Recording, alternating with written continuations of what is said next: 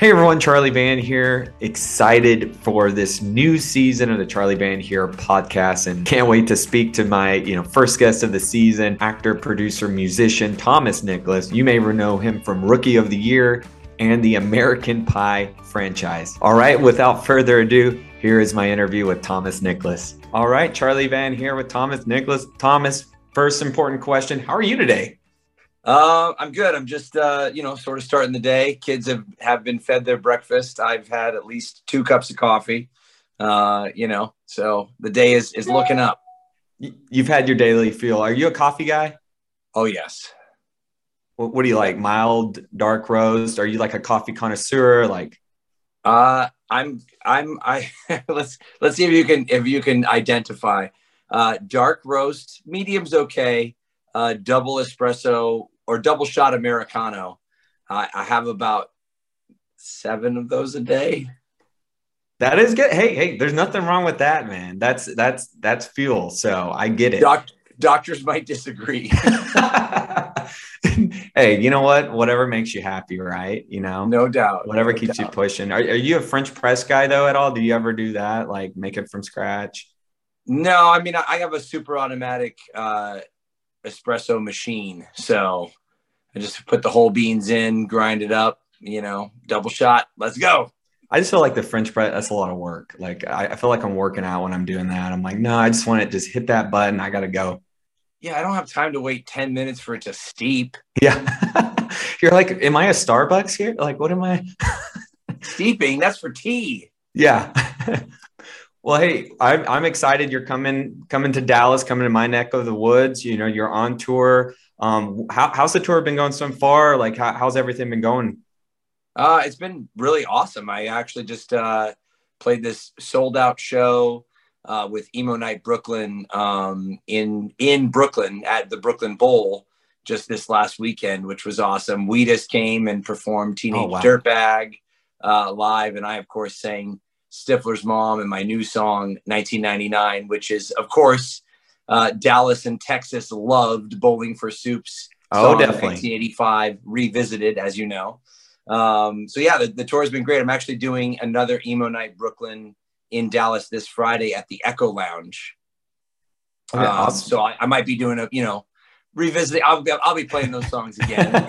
Hey, we enjoy our emo music here in Dallas. There's a good scene, and you're coming to Deep Ellum, which Deep Ellum's kind of like, it's like our 6th Street, and I think you'll really enjoy Three Links. What do you like in a venue when you're going to a venue and you're playing? What stands out the most to you? What is most important?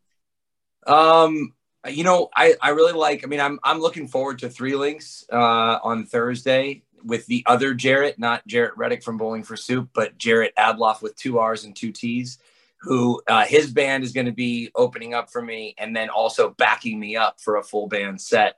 And I think that Three Links kind of has what I look for in a venue. I like my venues a little bit smaller and intimate because I feel like I can connect with people a little bit more. Don't get me wrong, 1,000 or 1,500 or whatever was at the Brooklyn Bowl was fun, but I never saw the reaction of the people in the back. So if I can see everyone in the room, that's cool. I like my bars a little bit dirty and gritty. Oh yeah, character. Yeah, and I like my crowd to be drinking, because the more they do that, the better I sound.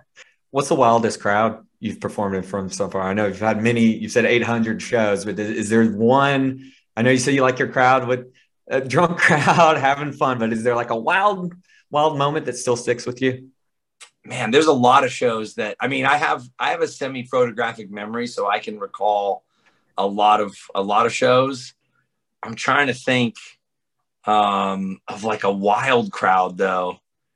I mean, I've never necessarily, I don't know that there's been like a particular wild crowd. I think there's been a couple of moments, especially in the UK or Germany, where I've had nights where like they just, the show was packed out in a small venue and they just didn't want it to end. And we just kept playing and playing and playing until like finally like the venue's, like shutting down and then we got to stop. And so those have been kind of the wild nights. One of the venues I don't think is around anymore. I think it shut down. It was in Rugby in the UK. Ironically, a town named Rugby. And then I think the venue was called The Vault. And we had a few wild nights there. And then the other one was in one of my favorite small cities in Germany called Lauenau, which only has a population of 4,000 people, and 10% of the people showed up at the show. Oh, wow. And it was like actually overflowing. Like they didn't have enough room for everyone. So they had to open up a balcony, and it was just a wild night. Then there's been other times where it's been the opposite of wild, but still a memorable show. Like I played this one show in Germany where I remember there was only 4 people, and the promoter was really angry because he had done like all this promotion for the show, and obviously it didn't work. Yeah. And so right before the show, he says, "Well, do you want to cancel?" And I said, "Well, what do you mean?" He says, "Well, you only sold 4 tickets." And I go, "Okay." And he goes, "So there's only 4 people here." I said, "Those are the 4 people that bought the tickets?" And he goes, "Yeah." And I go, "Well, then we're going to give them a show." And then he kind of like looked at me different, like, because I was willing to do that. So the crazy part about this story is, and I love telling this one, it's the total never give up story. So I go and play the show. At the end of the night, I just gather like all 4 people to the front table.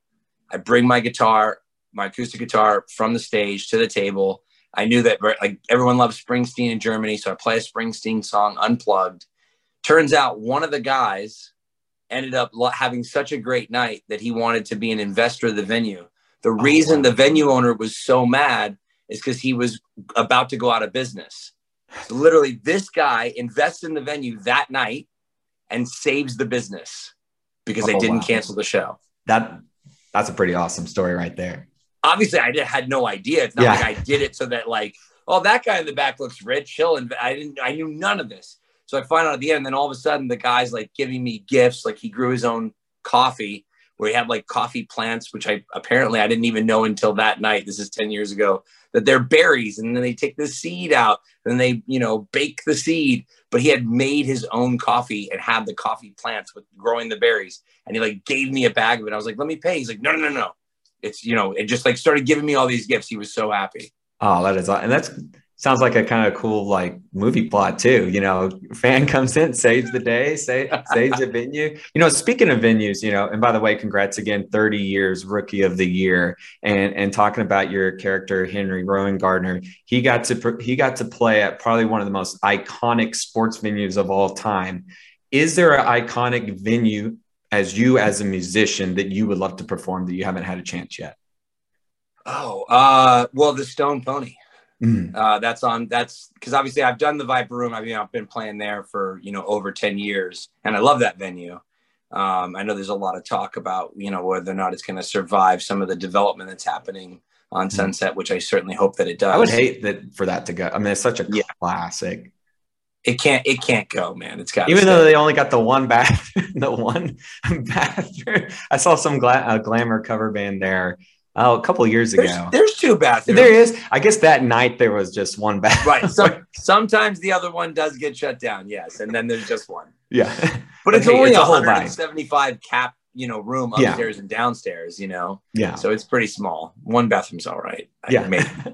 Hey, it's worth it. It's worth the experience. So the Stone Pony. Stone Pony, because it's in my other aspiration. I already talked about Springsteen when I was telling the Germany story.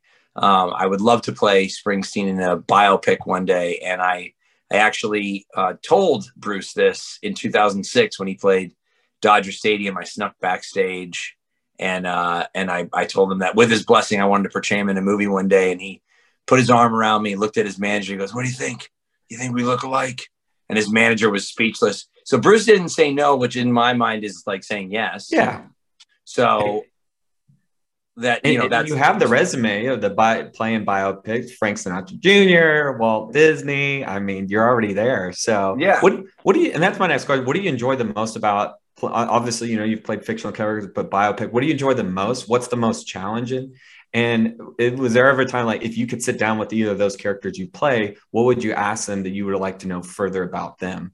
The fun thing about playing a character or a real person, portraying a real person, is that unlike creating a person where you write their backstory and you can sort of mold whatever history they have to serve the story.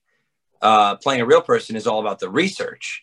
So we know these people because obviously, you know, everyone knows who Frank Sinatra Jr. is. They know who Walt Disney is. They know, you know, some people probably know who Abby Hoffman is or Martin Scorsese, you know, like, so, but then when you start researching them, you really start this alternate discovery process of really learning so much more about the beginnings. Because a lot of these stories are always more of the beginning than, you know, what we know now. And so like having read some of because I'm already such a big fan, already done some of that research for Springsteen, the Asbury Park days and like, you know, the Stone Pony days. And when he was sleeping in the surf shop in the bathroom, because it was the place that smelled like the least amount of resin. And, you know, he was playing all 3 levels of the venue. And they would just be hanging out on the beach and the venue owners would be like, all right, you tonight, get a band. And they like race to get a band together that day. And Bruce would headline all 3 levels, the acoustic stage, the cover band on the lower level, and the original full band on the middle. Like that's how he got the nickname The Boss, at least according to this biography, which, you know, I mean, I have to believe the biography. Yeah. And that's got to be the title of the Boss. Which, you know, and then also him like walking around with his first contract in his back pocket for 2 weeks and then signing it finally on like the hood of a car, you know, in the parking lot of the Pony, you know what I mean? Like all that stuff is just like, that's the story to me.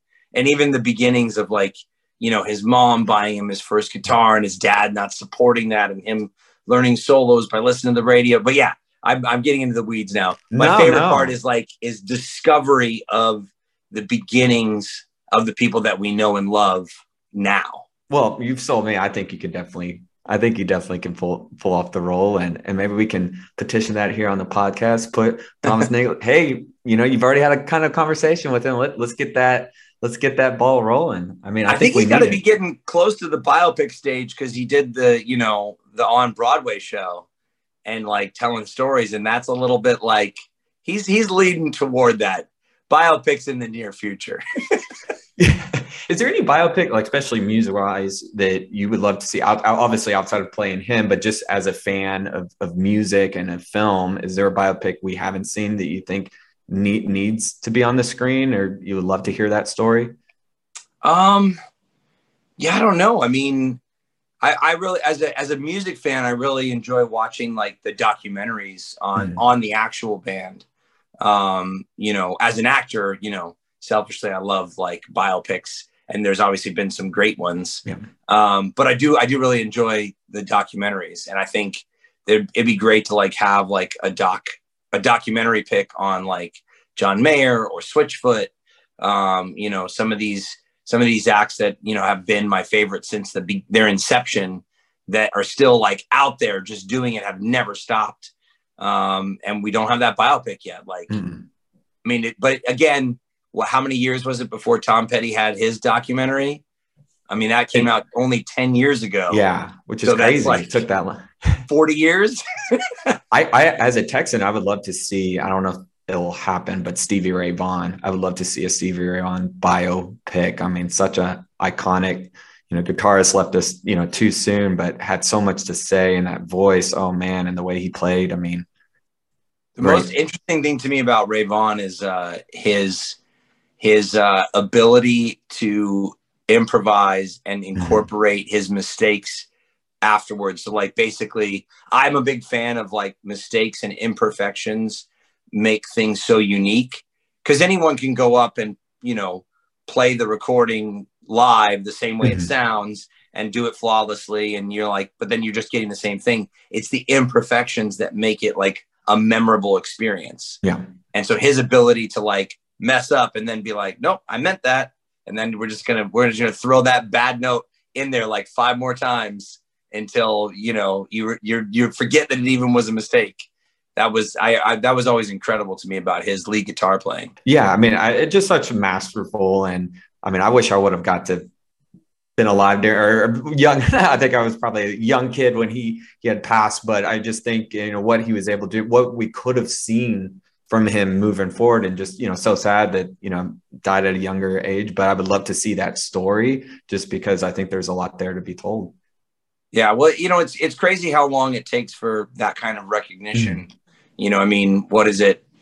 I mean, even Journey started in the 70s and didn't get inducted to the Rock and Roll Hall of Fame till 2017. Yeah, I wonder why that is. Like, if they were UFC fighters and they retire tomorrow, they're in it next year. That's how it is. Yeah, I don't know. There's some prerequisites there. It's like Rock and Roll Hall of Fame and the NFL Hall of Fame have like the same, same procedure. I mean, they are, I guess, one's Canton, both are Canton, Cleveland, Ohio, something. So it just seems like it's forever. I have been to the Football Hall of Fame, though. I got to go into like the private section and like see some of the original books, like where they had to like white glove them in Canton. That was pretty awesome. And I'm going to be in Cooperstown and finally get to see the Baseball Hall of Fame in August. Nice. Oh, awesome. Yeah. That has to be good. And you have some of that baseball film history right there. Do you feel kind of partial to the sport? I mean, just being a part of that film and just how iconic it is. I mean, when I think back, I wanted to be Henry when I was a kid, pitching for the Rangers, although I could never replace Nolan Ryan back then. But I think every kid back then was like to have that chance to play for an iconic team. It's funny too, because so I'm coming out obviously to Dallas, and I'm going to be throwing out the first pitch. Yeah, Rough Riders. The Frisco Rough Riders on Sunday, August 7th. And then there's a couple other like meet and greet events at Pastime Comics in Watauga, and then Dallas Vintage Toys. But yeah, it's funny because my son is named Nolan River. Oh, nice. And people are like, wait, Nolan Ryan? I'm like, no, Nolan River. I didn't do it on purpose. But it is funny how like people think of Nolan Ryan when they hear Nolan River. Yeah, it is pretty close. It is good. Hey, you never know. Maybe a future baseball player right there. Or is he get into me? Is he picking up on music? Well, he's been playing piano since he's about 3. He's 10 now, but he's kind of following in my footsteps in acting. He starred in the latest M. Night Shyamalan movie, Old. Okay. Which, speaking of sports, I think they played the trailer for that at the Super Bowl last year. So it came out in theaters last year, but Super Bowl 2021, 100 million people, first commercial break. My son's, in the water with the body floating up behind him. That's so cool. Yeah. So I'm petitioning for Nolan to play Henry's son in a long-awaited Rookie of the Year sequel. So we'll see if I can make it happen. I got like 2 more years till he's 12, so I got 2 years to make it happen. Are there talks about doing the sequel? Or from me? Yeah. Hey, we would love to see it. I was just thinking that. Where is Henry today? Like, that would be cool to kind of see that next progression. That's above my pay grade. Yeah. I just want to play Henry. I need a writer to come in and make that happen. Although I had thought, it'd be funny to do like the reverse where, you basically, I mean, obviously Henry's mom could still be there, but remember she had Jack. Mm-hmm. So my idea was like Henry would, because remember Becky Fraker, Cologne Jacobson, who was also the goalie in Mighty Ducks. So let's say that they're split and, he's got like some girlfriend who's his son, gets the ability to throw fast. And he's like, listen, just enjoy your childhood. Don't tell anybody about this. No big deal. But then, you got the Jack Bradfield girlfriend who like gets him signed to the Cubs. And then I was thinking, I'm trying to figure it out. And I don't know how to like research this. Maybe you could tell me what position in baseball could a player in the major league, or could a person who's a position actually take the field if you were like short of players?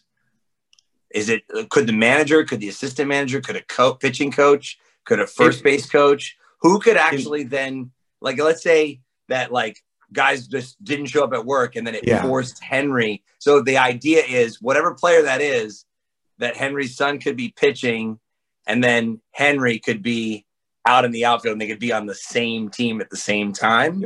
It would have to be a base coach, I would think. It would have to, yeah. Although it'd be cool to see a manager like, hold back, let me. I mean, we already That's the thing though, is that we already get like told that we broke so many rules, Yeah. you know, during the first one. Well, speaking about your son getting into acting and, you were a child actor, what is your biggest advice to him? I mean, the main thing for him is I mainly got him into acting classes when he was younger, because I feel like, similar to playing a musical instrument, acting is using yourself as an instrument, but we all technically act in our lives, whether it's at work or with our friends. We always kind of take on, different realms. But when we're younger, one of the things that I utilized was the ability to communicate and socialize. I kind of brought those acting techniques, because as you're discovering yourself, it can be a little confusing.